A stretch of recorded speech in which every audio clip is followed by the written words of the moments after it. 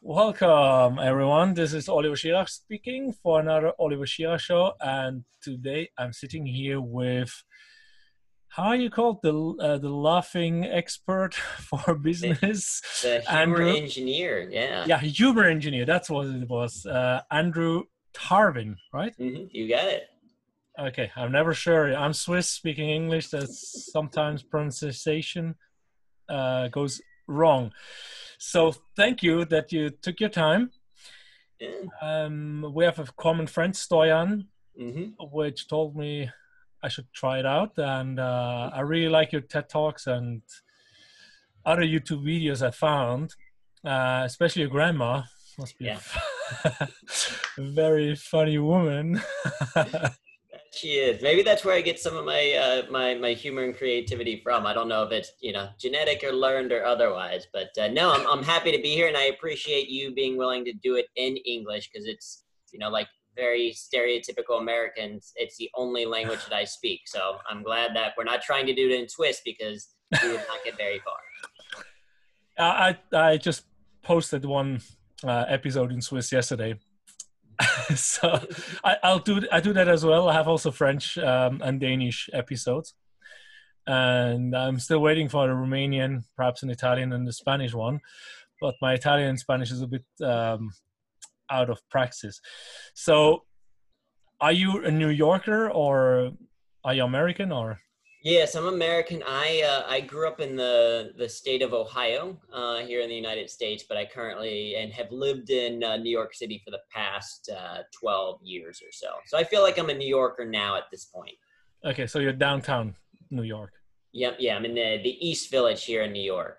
Okay, so a lot of noise and buzzing going on. Exactly. So we may hear, construction or other things kind of throughout this interview. Hopefully it'll be relatively quiet, but yeah, where there's quite a bit of a buzz going on, but it's a fun part of the city. Yeah, I have the birds working hard. About what is that? Like 4 meters from me, we have a barbecue grill and some. I have no idea how you call it. Rotkehlchen in German. The little tiny bird with a red throat. Okay. We Yeah. destroyed the nest like 3 4 times because it's in the under the grill. I'm like, it's on our veranda, so I'm like, this is not so good for a bird if we are all the time out here. But she Yeah. was very persistent, and she rebuilt the nest like 3 or 4 times, and eventually we said, okay, All right, that's the, which is kind of an ironic spot to choose, like considering it's like you probably grill other types of birds on the barbecue that she's just like flaunting it right there of like, all right, this is gonna be my spot. yeah, I don't know. It's the heat she gets. I don't know. So Yeah, in case a bird wants to get to to the nest, might be suddenly like yeah, getting very loud. So I have like the nature sound. You're gonna have the city sound. yeah, Um, yeah. So now, as I don't really know you more than from online YouTubing, yeah. so how would you describe yourself in? I don't want to keep it like at 3 words, but like Mhm. like 3 sentences or Yeah. yeah. Describe yourself for the audience which have never heard of you. Yeah, well, where the phrase humor engineer comes from is that's like the most succinct way for me to explain what it is kind of that I do, because my background is computer science and engineering, and as a computer scientist, I would solve problems using computers, right, creating programs or using technology, etc. And I did that as a project manager at Procter and Gamble for a number of years. And then when I started doing what I do now, I kind of think of it as a similar thing, and that's where humor engineer came from. Is I help organizations or individuals solve problems in the workplace, things like employee engagement, stress management, communication skills, creativity is one of those. But using things like humor, using what I've learned as an improv and stand-up comedian for the last 15 plus years, combining basically those two backgrounds of humor and engineering together to solve workplace challenges, basically. So that's you. Also, how are you in private life? Like the very serious guy, and No, I mean the privately probably the maybe the most important thing for people to know about me is that I'm a nerd. Uh, and so sometimes people ask what type of nerd, and the answer is yes. And I love computers, love math, love, sci-fi shows. I'm a huge Doctor Who fan, and Star Wars, Star Trek, both, video games, Dungeons and Dragons, basically, yeah, any type of nerd stuff that's out there, I'm a big fan of it. So that's what I do kind of on the personal side as well. Yeah, I cannot resist Star Wars and Star Trek. I mean, normally here you either or, because if you're a Star Trek fan, you hate Star Wars, and the other way around. So how comes both? Well, I mean, I think you can appreciate both. You can appreciate the big fanfare that is Star Wars and these, like, more movies. And The Mandalorian was a great, I thought a great TV show, and the movies and all that. And then you can also appreciate the more serialized. I think Star Trek overall is better well done in a sense because it's a series and they explore a lot more topics through it. But Star Wars is also super fun, right? So I think you can be a fan of both. Yeah, so I cannot help it. But you mentioned in some of the videos on YouTube that you made these personality tests. What Star Wars character are you, and so on. So I have to go a bit deeper, right away. Probably I go too fast, too deep before I get all my warm-up questions. But what is so enticing in Star Wars? What is it that draws people to Star Wars and the figures? I mean, I think there's a couple of things. I think one, it just looks cool, right? You've got spaceships and explosions. You've got lightsabers. Like, who wouldn't necessarily want a lightsaber? Plus, a lightsaber makes like a really cool sound. And then I think it's just, traditional kind of storytelling. It is, you can see yourself in one of the different characters, and you kind of see the hero's journey kind of like come into play, and you're like, you're like, oh, do I want to be Rey? Do you want to be more? Are you more of a Luke? Are you more of a C-3PO just walking around helping people out? Like, I think it's fantastical in nature. It helps us to escape because it's something that looks very different, but at the same time, there's still stories and things that resonate. So it's probably that or the lightsabers. Yeah, I can see where you come from. Yeah. Okay, let's see how you answer that question. You are a new color in a coloring box. What color would you be, and why that color? A new color, so it doesn't like exist? No, you're just a new addition, like whatever. Oh, okay. Yeah. Well, it could also not exist if you want to go that way. That's true. Well, yeah. Well, I was gonna like, I have to invent a color that doesn't exist. That seems tough. No, I am. I think I'm gonna be orange peel orange. Orange peel? Yeah. So like the outside of an orange, the fruit, that color of orange. Okay, now I get it. Yeah, so it's like the language, the play with words, orange peel. Yeah, orange. Exactly. So like orange peel orange. So I like it because I think it sounds like a good name. It sounds like a crayon color like that they might actually have. And then orange is my favorite color. I've loved orange for whatever reason always growing up, and so I would go that. Okay, so you have never changed the favorite color since you remember? No, not since I can, because orange is an interesting one because it's not most, when we do surveys on our site, a lot of times we'll add kind of fun or just different questions. And so one of the surveys on our site, we have over 1,000 people who have responded to it.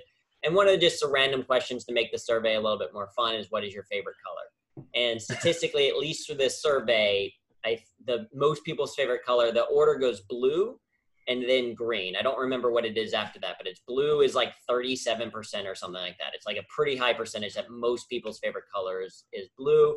Green is up there with a lot of people. Orange is very low. And whenever I tell people orange is my favorite color, they're usually surprised by that. And so I think pretty early on, I would get this reaction from people where they'd be like, what? That's kind of a different, interesting color.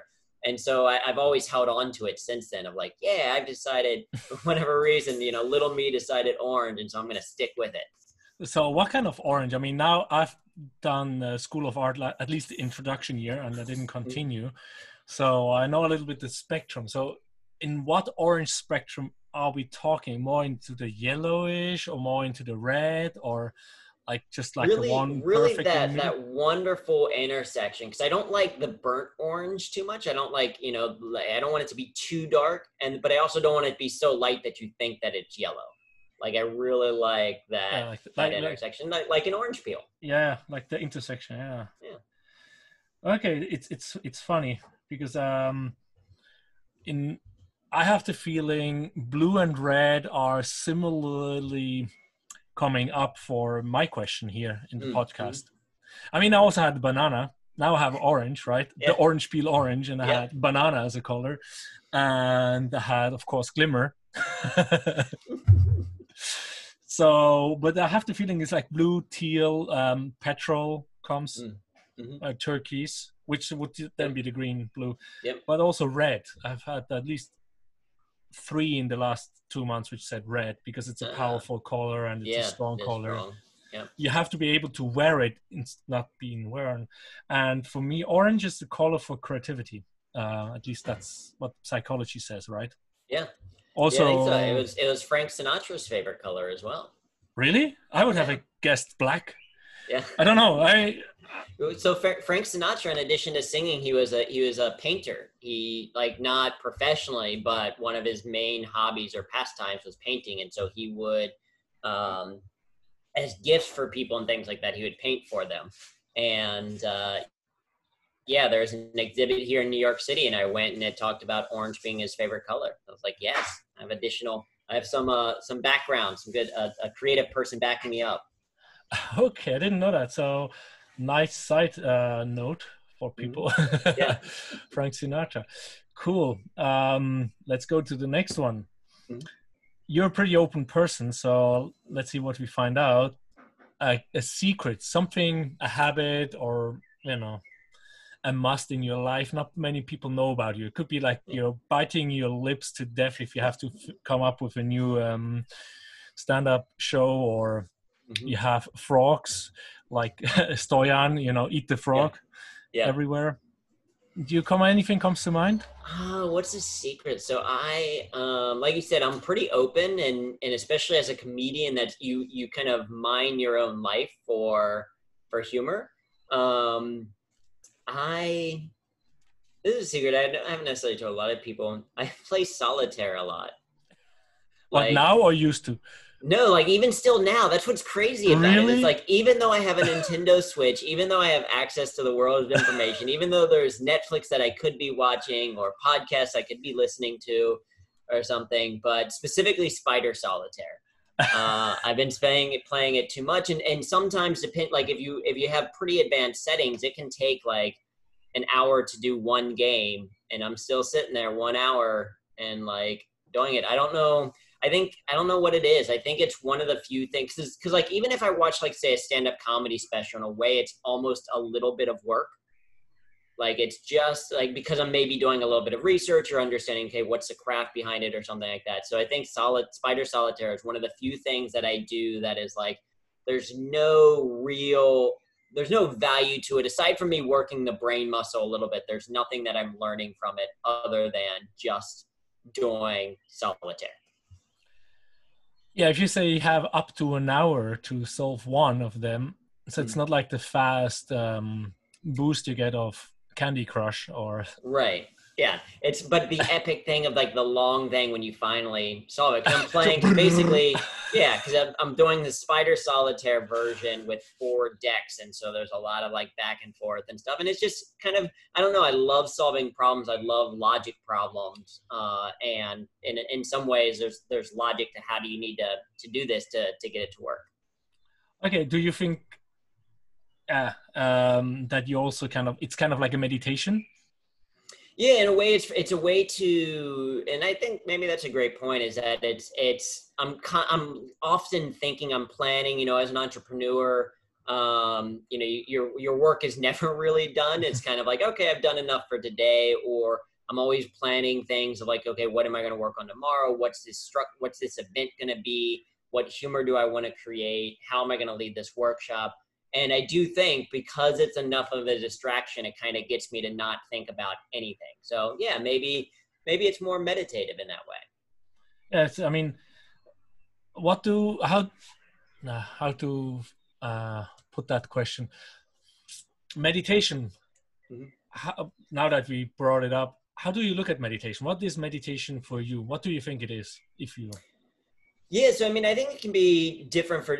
I don't do kind of the traditional sense of meditation all that often. So I'm not, I think a lot of times people think of, you're sitting down, you're just listening to your breath, you're not doing anything, you're maybe doing, a mantra or something like that.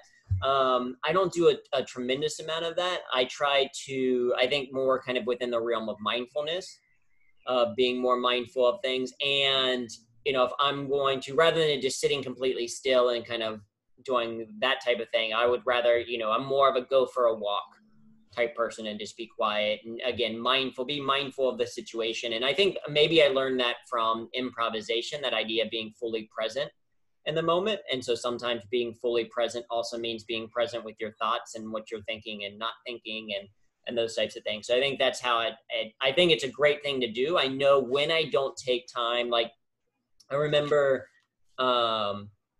once being in the store, this was probably 3 or 4 years ago. And I ran out just quickly to go to the store and I forgot my phone. And I was like, I realized it as I was closing my door, because I like did the traditional pat where you like pat your pockets to be like, okay, phone, keys, wallet, got it all. I was doing that and I was like, I don't have my phone, but I was like, all right, it's a super quick trip. I'll be fine. I'm just going to leave it here. And, Cut that grass. Okay, my son has just entered the veranda. It's not a little birdie. Yeah. Jamie, what? I'm having another interview. Can you please? Okay. Yeah. Cut that grass. I'm not gonna cut the grass. He's keeping you on your chores right now. Go cut the grass right now. We have not agreed that I'm gonna cut the grass for anything. But Mommy, he said you have to stay. okay, tell mommy I'll cut the grass when I'm done with the interview. But it has not been on my chore list for this week. Okay, so for the interactions. Oh, no word. So yeah, it was. I just got a bit sidetracked here with my son. Yes, you went out. You forgot your phone. Yeah, so I forgot my phone, and I was in the store, and the whole trip maybe took 15 minutes. But I remember waiting in line at the store and not knowing what to do. I was like, normally this would be when I would pull up my phone and check a quick email or go on Twitter or something like that. And I was like, what do I do? Am I supposed to just think to do I read the packet? And so I realized that I was too kind of addicted to my phone at that point. I was too much into, I do need to take more time, because the other way that I noted the times that I notice that I haven't been as mindful or into more meditation is sometimes if like you lay down at night and before you go to bed, if that's the first time you've had time to think all day, without being running from one thing to the next, I don't think that necessarily allows you to be in a creative space or in a productive space either. And so I think I'm a big fan of meditation or mindfulness, whatever it is that means to you, but finding that time so that you have the space to be creative or to solve bigger problems or to think more strategically. So I do think it's a very valuable thing to have. Okay, yeah. So as you said, I get it. So you have like more the walking mindfulness but also your spider solitaire. Yeah, and my spider's out there. What actually, coming back to that, you say it helps you to be more productive, creative, efficient, whatever. When you play this solitaire, do you feel like there's ideas coming up afterwards? Are you refreshed?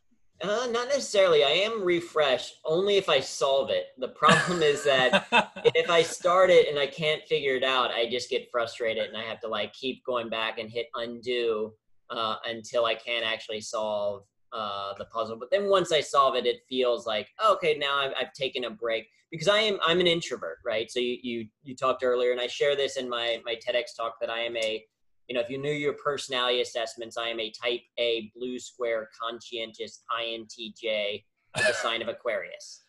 Right? So that's kind of a lot of that's all the personality assessments, right? All the main ones anyway. Yeah, the color one and disc and whatever. Yeah, the color and disc is in there, and Myers-Briggs and star astrology sign or whatever. It's like that's the INTJ in me of like completionist. We like it. But as an introvert, so I love speaking. I love giving virtual workshops or in-person workshops. I love doing podcasts and talking with people one-on-one, but I also need to recharge. And so that spider solitaire or going for a walk or exercising or going on Reddit for a little bit, those are all ways that I recharge after I've been drained a little bit of energy from a social interaction. Okay. I've planned to interview a common friend from Stein as well, and she talked a lot about intro and extroverts. Now that you say you're an introvert and you're so much into being a nerd, intro nerd, what is an introvert really? I mean, I sometimes have the feeling I'm an introvert, sometimes I have the feeling I'm an extrovert, and then I'm not sure. Am I just shy? Am I just afraid? Or how do our listeners find out? What are they? Yeah, so I mean, at least the kind of the philosophy or mindset I follow of introversion, extroversion is not about social skill, but more about how you think and how you recharge. So introverts tend to think quietly to themselves. So if you ask them a question, they will be quiet a little bit. They'll want to think through the answer, and then before giving the answer, they'll want to think through what their response is going to be, and then they want to give the full answer. Whereas extroverts tend to think a little bit more out loud. They start talking, and then as they talk, they start to figure out what they're going to say. And then at the end of it, they're like, okay, so long story short, this is kind of what I meant. And my joke is that introverts very rarely say long story short because they've already created the shortest version of that story and just told it to you. The second component, and this is where I really mostly identify, is extroverts tend to recharge by being with other people. When they're around a big group or when they're around their friends, they get a lot more energy. And when they're on their own, they don't have as much energy, right? They're like a little bit bored or maybe a little bit listless. They're like, I want to do some other things. I want to go out and see people, etc. Whereas introverts recharge by being on their own. They can be social, right? You can learn how to be more social. I've had to learn that. I learned that from improv. But then after I've interacted with people, I want some time on my own where it's just me, where I'm just like, where I can read or play a video game or, do spider solitaire or whatever it is, but it's more time on my own. So those two things, how you think and how you recharge, I think are the primary kind of deciding factors of introversion, extroversion. And people are going to be a mix. Sometimes, there's people who are, introverted extroverts, they say, or ambiverts seems to be a big kind of in the middle, people who are a little bit of both. So of course, it's not going to be one end of the extreme for most people, but it's just more about, okay, yeah, I just know for me, I need time to recharge after interacting with people. Is that something which stays with you from birth to death, or is it something that can change during life? I mean, I think it changes. I think some of it probably stays the same, but certainly after doing improv, I was a lot more introverted in terms of how I spent my time, etc., growing up. But after doing improv, I think a lot more out loud now. Like I used to growing up, I used to be much more of the like, okay, let me think through, and then now I'm going to say it. And now because of improv, because of doing podcasts and things like that, I've gotten much better at, okay, can I formulate my thoughts as I'm saying them and talking out loud? So I do think that, it shifts a little bit. I don't know if you're going to go completely from one end of the spectrum to the other. In a lifetime, maybe, but I think it is going to evolve over time. Okay, now I'm asking this for personal curiosity and from my personal background. I've been having a lot of problems working because of the way people look at me. I have ADD or ADHD, but I don't think it's a sickness. I just think it's like having dark or white skin, or it's just a different way of thinking, different way of acting. But if you, of course, put in a box, you soon enough think you're not worthy or whatever it is. Right. So in 2011, I was fired 2 times in a very short time. Then I tried to do photography, looking for jobs and all these things. And so I've been a lot here, and where we live here on the west coast of Denmark, it's not a big social place. I mean, it's a lot of wind, so a lot of fences are high. So people are basically, you plan up front when you meet someone. It's not like in Switzerland or Italy where you just go and you meet and, like you just improvise. You just go as it is. Here it's more like a planned thing. So I realize I'm more and more home. And I want to do things with people because I have this feeling like together we are more, right? Like team, Yeah. what is it? Together each achieves more. Mm-hmm. Yep. From, I think that's Jim Quick or someone like that saying that. Yeah. But I also realize sometimes when I come around people, I just like, my energy just like collapses. Yeah. But when I'm alone, I have a hard time to get things done because I want to have like this interaction with the people to do together. It's just much more fun. So I don't really know if I'm an introvert or extrovert because I'm very loud when I speak, but that's the ADHD. Yeah. Well, I mean, I think it's probably, I mean, the initial thing, and at the end of the day, I think that one, and this is one of the messages that I shared in the TEDx talk, talking about my grandmother, is that we are not our personality assessments, right? Even if you take Myers-Briggs and you come out as INTJ, it doesn't necessarily mean that you have to do everything that an INTJ would do, right? Instead, you're defined by your actions. And so I think, you know, certainly if how you recharge is more on your own, then that probably lends itself to more introversion. But if you're not productive on your own, that doesn't necessarily mean introvert versus extrovert. It just means a matter of style, a matter of personal preference. And again, these are all things that I think through actions we can start to change, or at least find things that motivate us, right? This is particularly true within, like, say, creativity, because some people are great at sitting down and just writing, and they can just sit down with a blank sheet of paper and start going and create, or they can sit down and start drawing and turn it into something. Other people are more like, I need to know exactly what it is that I'm trying to create. Like, I'm a type of person that I iterate on a lot of things. Like, the first draft of whatever I create, whether it is a stand-up joke or I'm writing a book or drawing something or whatever, the first draft is very rarely going to be like the perfect draft. Maybe I learned this through computer science, maybe through improv, but it's very much like, okay, get a quick draft out and then just iterate on it. Okay, now that you've gotten the first basic out, now how do you make it better this pass? And then how do you pass it again and make it stronger? And then how do you do it again and make it even better? And so that's my personal kind of process. I don't know if that makes me necessarily, that's not necessarily related to introversion, extroversion, but just the process for me that works. Yeah, but that's linking into, let's continue with the creativity as you just interlinked it here. Mm-hmm. And the reason for me doing the podcast was too many people say they're not creative. And like, I'll find people to interview from all kind of specs of life, which do something creative. And now I had like the second software engineer in 2 days, which prove software engineers can be creative. Yeah. So, yeah, I assume you consider yourself creative. I mean, you already play that out. But if you would call creativity and innovation, how would you define it from your point of view? Because there's like hundreds of views, right? Yeah, I mean, I think that, I think, am I a traditional creative person? I don't think so necessarily. Like my brother, I'm the youngest of 3 boys. And my middle brother is the more traditionally creative type person. He's got the super long hair. He's a professor. He does drawings. He's painting. He those types of quote unquote creative endeavors. More traditional. I think that part of creativity for me is it comes through in solving problems. Like I am very much an engineer. I love solving problems, and creativity can be a way of solving problems. And so for me, creativity is kind of like the most simplest form of it is the unique connection of 2 or more ideas. It's bringing together 2 concepts, ideas, languages, thoughts, whatever, in a unique way. And for me, I use it as an aspect mostly for less as like creative expression, which I think some people do of like, I just want to express emotion or I want to create a feeling or that kind of stuff. I use creativity more as a way to solve a problem.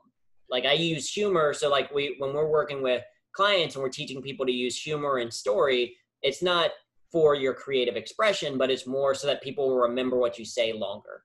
Or so use a joke so that people will like pay attention a little bit more. So that's how my creativity is typically through that lens of solving some type of problem, even if the problem is boredom. Okay, yeah, there's the engineer coming, right? Yeah. It's like you also mentioned in your talks that the engineer in you wants to have efficiency and effectiveness in everything. So yeah, it's creative problem solving, some people say, but you just call it like creativity is a part of problem solving. Yeah, I think so. How is laughter or humor interlinked with creativity? Well, I mean, I think they're both about finding unique connections. Humor, in a way, is about finding unique connection with a slightly different spin on it, and so they both involve looking at the world in a slightly different way. So creativity is sometimes that, like, okay, well, you know, so an example that they often share in business school is the Dyson vacuum cleaner. Right, and Dyson, the guy who created Dyson, spent many years really trying to innovate a brand new vacuum cleaner, tried a bunch of different designs and things like that, but it wasn't until he went to a silo and he saw how they picked up the sands or the grains in the silo using a, like, kind of almost a cyclone in the middle of the silo. And he thought about that and he's like, okay, if that works for grains of sand, could that work for a vacuum cleaner? And so then he went back and that was the result. You know, he had innovated a number of times, but ultimately the base technology is by analogy, right? Is by looking at how someone solved a problem in this area and reapplying it here, right? So that can be a form of creativity. Humor can be the same way. It can be like, okay, let me take a mindset or an idea from this situation and now connect it to this one and see, okay, what are the actual similarities? How is leadership like driving a car? Because everyone knows driving a car and everyone has experienced it, right? Like, no one thinks that they're a bad driver, just like no one thinks that they're a bad leader. You know, as a driver, if you're getting into a car and you need a place to go, okay, you need a map. You need to know where it is that you're going. You can't just get in the car and be like, okay, car, take me somewhere better, right? You need a destination, right? Same thing with leadership. You need to find a destination, right? So there's these similarities and things like that. You can start to find the humor in the examples of them. So I think they're both about finding or looking at things in a slightly different way and bringing in some unique connections.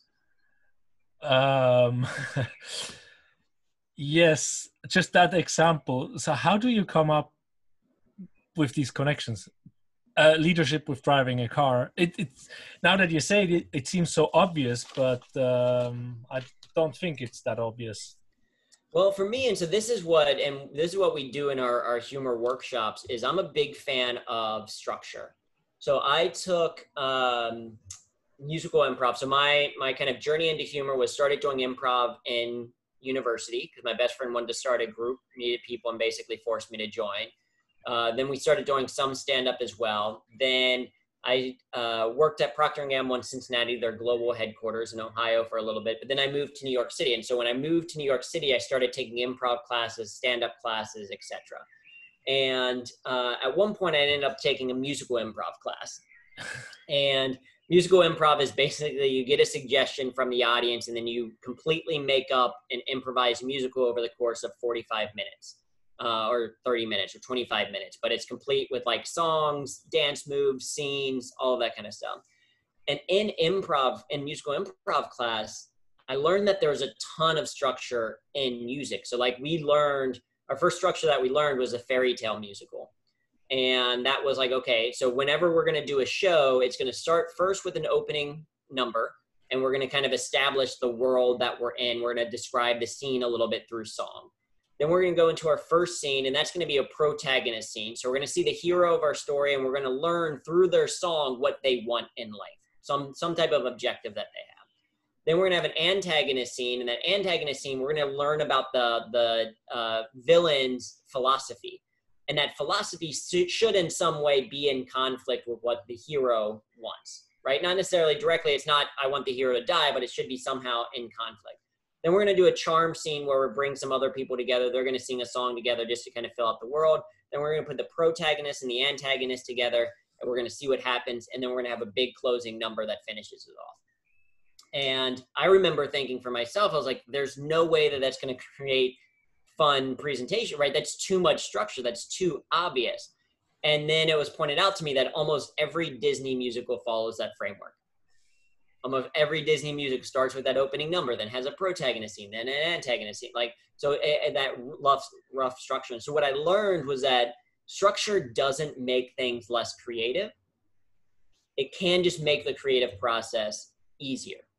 And so when I'm with humor, right, I'm looking for the different structures. So to answer your question specifically about creating an association like leadership and cars, what I'm a big fan of is if you're creating some type of association or some type of metaphorical connection, is to create a 10 by 10 list.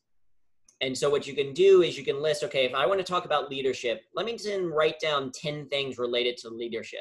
All right, so leadership is about having a vision. Leadership, you have to adapt to change. Leadership, you have to know where you're headed. Leadership is something that you can learn. Leadership, no one thinks that they're bad at it, right? So you're creating a list of at least 10 things related to leadership. And then you think of what you want to associate with. So in this case, driving. And then it's like, okay, now let me list 10 things related to driving. Okay, well, you have a GPS and no one thinks you're a bad driver. And you have to like learn, like when you first started learning how to drive, you were really nervous, but now it's fine. You can get a license for driving. You can like go too fast, like, whatever it is, that list. And then after you have these two lists, you can start to see, okay, what connections do I see? Oh, okay, just like leadership, you need a vision. In driving, you need to have a destination. Okay, that's one connection. No one thinks they're a bad leader. No one thinks they're a bad driver. Okay, that's another connection. And so you can start, humans are very good at association. They're very good at finding connections, even if it's a very loose one. And so you can find those connections, and now that can help you build out that story. But by having an exercise like that, having that structure, you could break it completely. You could decide that you want to do something else. But that as a starting point, at least for me, gives me my first iteration that I can build from. Okay. My interview yesterday, Alex talked about mind mapping for him to help to write books, to get like the skeleton in 30 minutes because he started it 5 to 6 years ago. So for you, it's the 10 by 10 list, or do you have other? That's one of many. It depends on what I'm trying to do. So this is the engineering side of me that, with the workshops, I wanted to look at least from a humor perspective, what are the most common devices for creating humor? And okay, so if association is a common device, can there be an exercise that helps us create association? Oh, this 10 by 10 list. Incongruity is another common device. Just something saying something unexpected or saying something in a slightly different way is another common device. So then you can think of, okay, what's an exercise for that? So for each type of device, I try to create or find a structure that will make that creative process easier. And then, like I said, you're going to change it, right? Not everything is going to fall exactly into this format. So for example, one of the other common devices is called a comic triple. And this is probably one of the things that people first learn when they're learning kind of writing, but it's a great example and it's probably one of the easiest. But a comic triple is when you have a list of 3 things and the third thing is unexpected. So for example, I joke that I've always been an engineer. As a kid, I used to like to take things apart and then put them back together again. Things like clocks and radios and my parents' marriage. Right? Comic triple, the first 2 things are normal on a list. The third thing is unexpected, but it still kind of fits within that list. It creates a little bit of laughter, at least like leaning in like, wait a minute, did he just really say that? So that is a structure, right? So anytime you now have a list, you can start to say, okay, can I put that in a list of 3 and can I make that third thing something unexpected? And now this is a new structure that you have to follow. And you can then change that. Maybe you start out with a comic triple and realize, oh, it's much better as just a joke, or maybe I don't need the first 2 things, but it's just a way to get started. For me, it helps us get around that paradox of choice, right? Barry Schwartz has a great TED Talk on paradox of choice, which I think applies to creativity, which says that we become paralyzed by having too many options.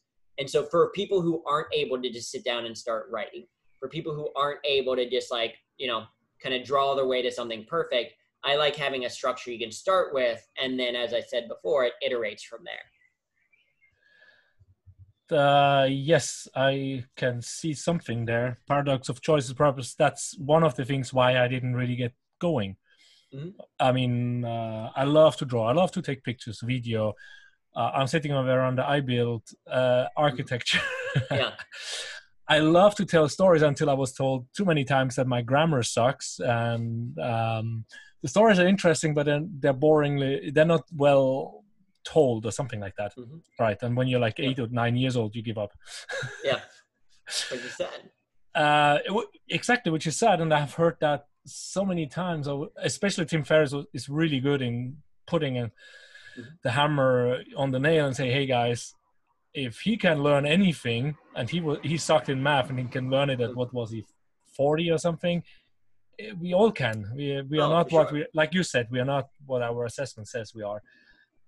But for me, the paradox of choice might also be one of the things that keeps me. And if I'm around people which have energy, the ones who say, let's get doing, instead of, okay, what do you want? What do you want? Then I'm also, you lose the energy, right? Because all the energy you have just dissipates in too many directions, I think. And having this structure, as you mentioned, puts the energy back into something. And you have the feeling of achieving something. If you can write lists, right? You have the feeling, oh, I get somewhere. Yeah. Well, and I think it's a function of a couple of things. One, it's learning to be comfortable with the first draft not being perfect. And this was something that I've learned with improv. Is that, you have to, it's going to be messy. You have to be able to yes and your own ideas, but you don't get to a second, third, or fourth draft without doing the first one. And so you have to be like, okay, I have to be okay with this being pure crap. I have to be okay with, maybe I'm not going to show this with other people. Maybe it's just going to be terrible, but at least let me get it started. And then now I can improve on it. That's at least what it is, for me. And then I think the other thing is recognizing that, skill improves over time. So there's this great Ira Glass interview where he talks about creativity, and maybe you've seen it, but he says that a lot of people in the creative endeavors, they give up too soon because they have an idea in their head of what they want to create. So if you think kind of drawing is maybe the most kind of direct example of this, but I think it applies to all creativity. You have an example in your head, like what you want to draw. You have this picture, you think it's perfect, and then you put it out there and it's not very good. It doesn't match the picture in your head. Yeah. And so you try it again and it still doesn't match. And eventually you start to give up because you're like, oh, well, it's not matching the picture in my head. I must not be a very good drawer. And the reality is that you have really good taste. You have a good artistic vision. Your capabilities hasn't caught up yet. And so it's a matter of still working at it. So recognizing that there's that separation between the artistic idea and the execution of it. And you just have to keep working on the execution of it until it matches your taste. And he says it much more eloquently, much more inspirational than that. So I encourage people to go and kind of seek it out, watch his creativity. What's his name again? Ira Glass. Ira. IRA. Yeah. Glass, and then like glass of water. But no, it's a fantastic kind of look at realizing that the fact that if your execution isn't living up to your idea, that's actually a good sign in a way, because it means that you have strong, good artistic ideas, and now it's just a matter of practice and repetition building that expertise. And I think that's what we get. So, we don't see a friend of mine named Alan Stein talks about this because he came up from the world of sport, but he's like, you don't see the unseen hours. Yeah, exactly. And the unseen hours are where people are where they make or break, is the unseen hour, because you see the perfect, painting or sketch on Instagram or the very funny joke from the comedian or whatever it is, and you don't know how many iterations, how much time, how much effort went into creating that crystallized version that you see. Yeah, okay. I don't know if I have Ira Glass TED Talk, but I have a printed on, what is it, on one of these Canon small printers. The quote, exactly what you mentioned about, when you have an idea but you're not matching it up. The great have just continued and going, and that's what we don't learn at school. And if you don't have parents or friends or neighbors or whatever which don't tell you, you will give up. So it's very good that you mentioned that. I love it, because when I look at my veranda, I have really great architecture things in my head, and they knew that when I was 16. They told me, like, you're not one of the guys which is sent from the parents, because you have this thing. Yeah. but I gave up because somewhere I heard you just work 60 hours a week and you earn shit. Mhm. And I wanted to live life because I did Yeah. sports and all the things. I didn't go for architecture. Mhm. Now I built this. I mean, my first bike shed is crap. So Yeah. I still have it. My wife just told me after doing the greenhouse this spring, wow, this greenhouse is awesome. Like, yeah, after 5 years of building stuff with my hands now and woodwork, please make the bike shed. Yeah. Oh, come on, I want to draw as well a bit and do some other stuff. Yeah. Do the podcast. I want to improve my interview skills as well. Mhm. Now I forgot the questions I had else was, so I have many questions for you, but let's see what I can ask. Yeah. Now you say that we don't see the unseen hours, Mhm. the unseen effort Yeah. someone puts in. If you have a show, how much do you have a time frame? You know it's going to take me 10, 20, 30 hours to prepare for a show, or is it like it's getting less and less because you kind of reuse what you've done before, compared to something completely new, something you, let's say you have to talk, not talk about Walt Disney movies, but about knitting or something like that. You have to stand in front of people for 20 minutes, talk about knitting and the creativity.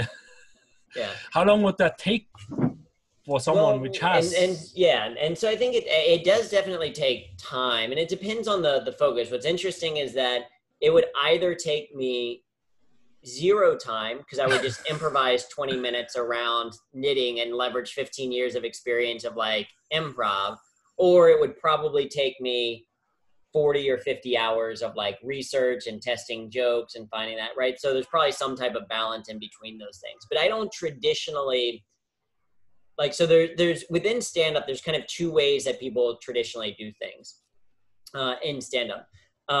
Is you have the George Carlins of the world where he would do a special, record it, and then never do any of that material again and work for another hour. Like he would work to create another hour worth of special and do that within a year. And then there are people who would, they evolve their material instead.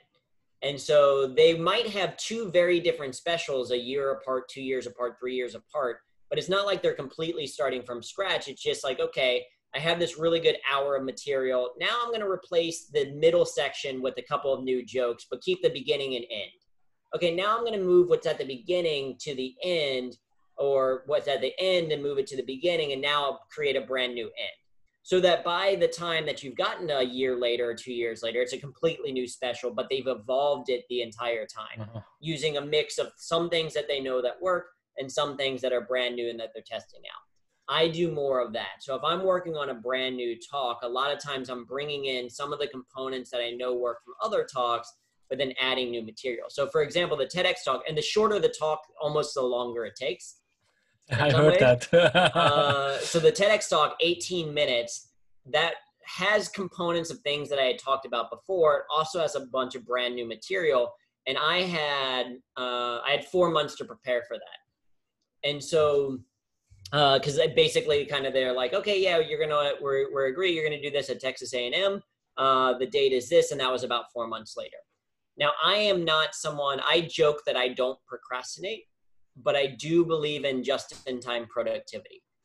So I only do things when I have to do them. And so I knew that if I had 4 months to do something, and if all I did was like, oh, I'm going to sit at home and write and that'll be good and then go, I knew that wouldn't have worked for me. So instead, what I did was I booked a bunch of stand-up shows. I changed some of my speaking engagements to be able to do like 18 minutes of what the TEDx talk would be. And basically, like I said before, I iterated on it. And the stand-up shows would force me to be productive. Like sometimes I would be going to the stand-up show and still writing what I'm going to say that night, or still tweaking or moving things around. And it's like, theoretically, I could have pre-planned on that and then gone, but that's not how I work. So I needed a date on my calendar. I needed something to keep me accountable to make sure that I could still actually get the things done that I wanted to get done. And that was, and that's my process. And so I'm just going to iterate through that process. I'll have a lead time and practice it. Like, so for example, next week I'm leading a talk that's a little bit newer. I've done it a couple of times, but now I'm like, okay, well, I'm going to do stand up a couple of times this week and work on some material that's related to it. I'm reaching out to a couple of people I know who I can be like, hey, can I do a 20-minute talk for your group of 10 people? And it's just allowing me to get like a rep of it. Because what I've learned from improv is that, at least for me, is failure is just data. Right? So the first shed that you created, maybe it's not a masterpiece, but you got a lot of data from it. Right? And even if the shed completely fell down overnight, right, you still would have learned, and you would have been like, okay, so I can't make it that way because it didn't quite work this way. So that's the same thing that's true with humor. And it took me a while to get there, but it's like, okay, if I say a joke that no one laughs at, it doesn't mean that I'm not a funny person. It's not commentary on my worth as a comedian or as a human. It's simply to say the way that I just tried that did not work. So how do I adjust it and tweak it to see if it works the next time? Very good. Because I guess it was hitting you. I mean, you're very good in, you're very vulnerable with the pictures, and you said you use yourself as resource for his stand-up shows. And I'm not really good in watching YouTube because I'm always active. So I just hear the people laughing when you say like, okay, Procter and Gamble, after my practic, I had this presentation, and just the night before you used whatever color draw, whatever it was, and you made this picture. I had to stop to look at the picture. It's crazy. And clearly not a very good, no one, that's not going to hang up in a museum kind of like anywhere because of its artistic, like necessarily, because it's stick figures, but it was something fun and it was a creative expression for me. Did you make the people laugh at that presentation? I did. And I absolutely did. So yeah, it got the result that I was looking, and it was something different. It got people to lean forward. And so, and that's the, that was part of that's going back to the solving problems of like, I wasn't doing the painting to here's my artistic expression. I was doing it for here's a thing that I want to try to achieve. Yeah. It's so humor was kind of giving you the job, but being able to be funny, probably also, it was courageous on one point. That probably is also something they might have seen. If you're courageous enough to present something like that. Yeah. Yeah, I mean, they've done studies on that of people who use humor are seen. So it's interesting because if you use humor and it is successful and appropriate, and this is all just from one study, so you have to take it with a smaller sample size, etc. But if you use humor and you are successful and it is deemed appropriate, you are seen as being more confident and more competent. If you use humor, it is successful, but it is inappropriate. So successful meaning that it makes people laugh or smile, but it is kind of inappropriate. People will see you as more confident, but not as more competent, right? Because you didn't have the emotional intelligence to know whether or not the joke would be appropriate or not. If you use humor, it's unsuccessful and it's inappropriate. You are seen as, I think, still kind of confident, but you are seen as less competent. And if you use humor that is appropriate but not successful, so it's appropriate but people don't laugh, you're still seen as more confident. So as long as your humor in the workplace is appropriate, then at worst, you're just going to still, like you said, the fact that you're willing to try humor shows a little bit of confidence. And then two, if it is successful, not only do you improve the perception of confidence, but also competence. People are like, not only is this person confident, but they must be pretty good at what they do. That's a good one. So we all should be more funny, or try to be more funny. Yeah, I mean, work in humor in a way that is appropriate, and that's what we teach. It's like, okay, how do you use humor in a way that's appropriate? How do you do it the right amount so it's not seen as someone just trying to always make jokes or trying too hard or that kind of thing? So there is certainly a fine line with all that, but that's part of the value of, there's a number of benefits to humor in the workplace, but that is definitely one of them, is that idea of being more confident and more courageous. Yeah, that's definitely a good one to take from this talk. Now I don't know if you have been going further around the world, definitely not the last 3 months. Yeah. But I don't remember how many countries you have visited. How is it? It's 30 now, 6 continents, 30 countries. So six continents by now, because Yep. the last one I saw, it was only 3 continents. Yep. How does it change with appropriate things that work? Let's see. Okay, my microphone just pops up and down. Switch? Yeah. How does the humor changes from, you know, country to country, or even in the US? I mean, West Coast to East Coast to the Central, North, South.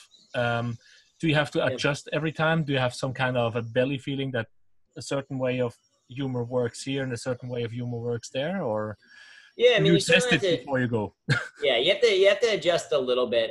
You know, so what I think is true is I think what people laugh at does change a little bit, but that people laugh is a universal, Yeah. right? That people find humor and stuff. So what they laugh at, but that could change from. It could change from. I could do a show in New York City at a comedy club at 7 p.m. and be in the exact same room but with a different audience at 9 p.m. and it's still they have a sense of humor that's different.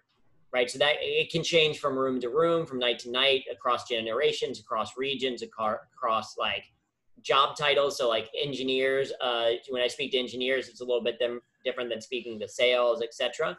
So there are differences. There are some universals, things like there's certain things that tend to resonate with people no matter where in the world I'm speaking to. So one of the examples is my struggle with learning a new language. So my fiance is German. Like she was born and raised in Germany, fluent in German and English, Spanish, and some French and all that, where again, like I said, I only have the one language. And so I can share humor about me trying to learn another language. And I think that resonates with people. It resonates with the people who haven't learned another language. So fellow Americans or other people who only have one language.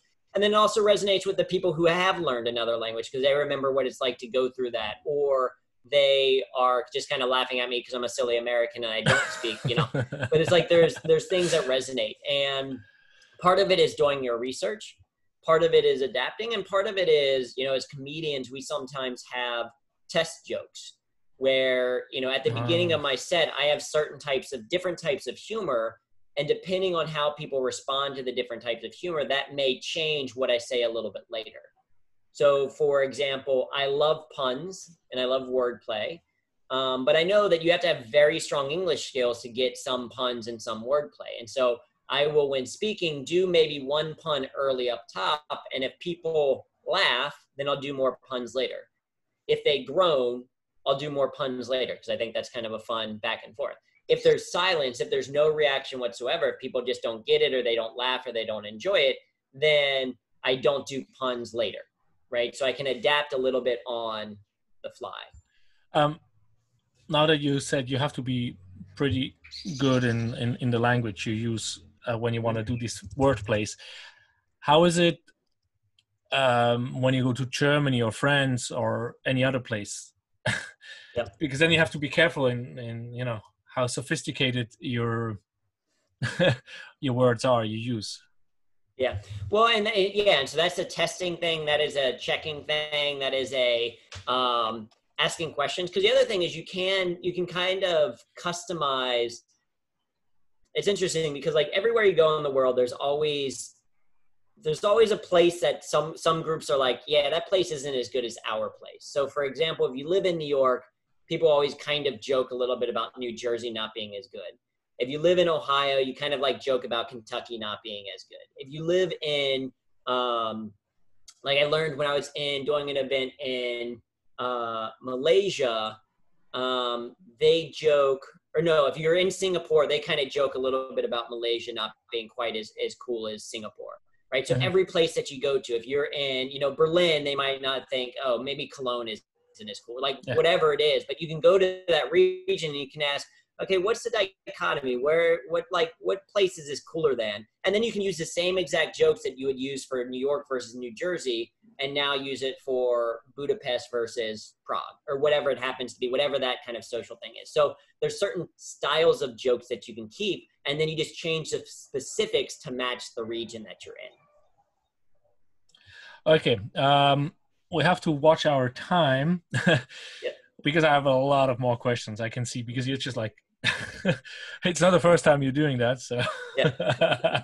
When I'm an engineer, I love thinking about these things, and I love trying to like hopefully articulate them in a way that are simplified or at least resonate with people. Yeah.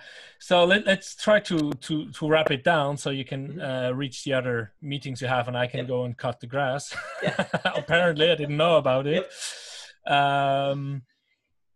I like to ask people about advice they got during life. Could be something they wish they would have taken earlier on because they were just pushing it away all the time, or it just came eventually and they're like, okay, this is something really helping me to grow in whatever way. Do you have any of those? Yeah, I mean, I think advice that stuck with me. One is my manager at P&G, and I maybe have shared this in one of the TED Talks. He told me on basically my first week on the job, he's like, it is better to beg for forgiveness than it is to ask for permission. At least, certainly at P&G, with the idea being that, take ownership and try things out. And if you have to apologize, assuming within a certain umbrella, don't steal money from the company and then be like, whoops, sorry. But within reason. And that really helped me to have the courage to proclaim myself the corporate humorist at P&G, to use more humor in my work every day. And so I think that's a big one.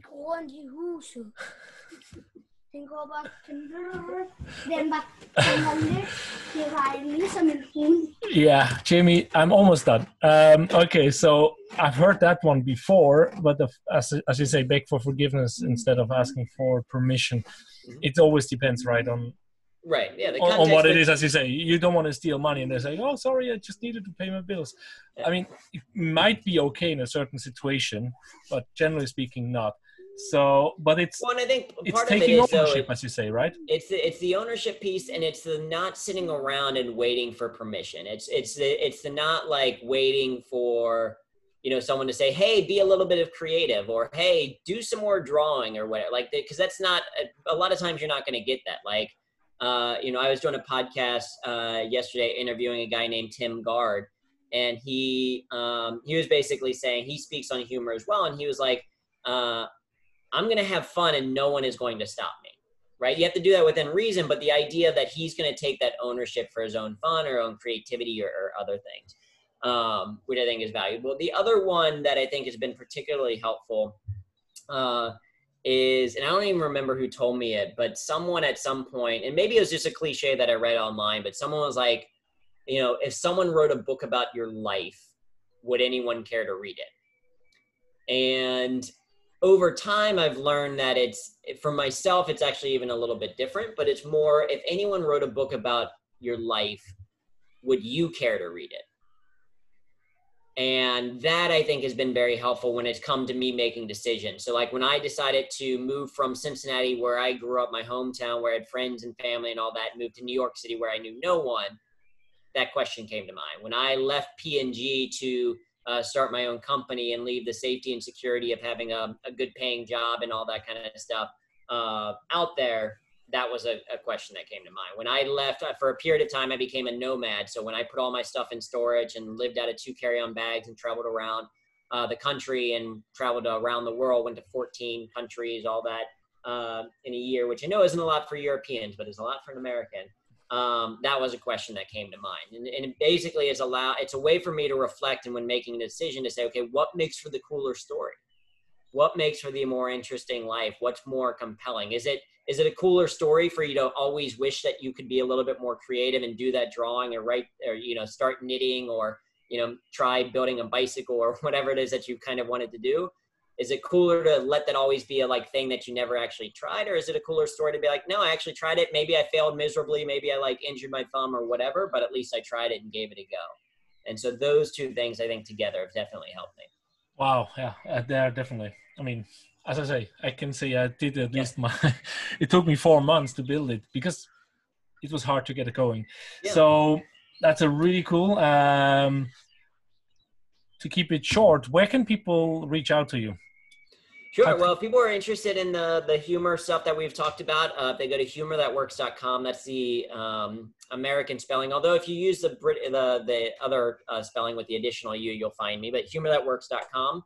That's where we have like a bunch of free resources about humor in the workplace, how to learn how to use humor, access to the book, all that kind of thing. If they want to contact me directly, my social media is at Drew Tarvin, so DREWTAR,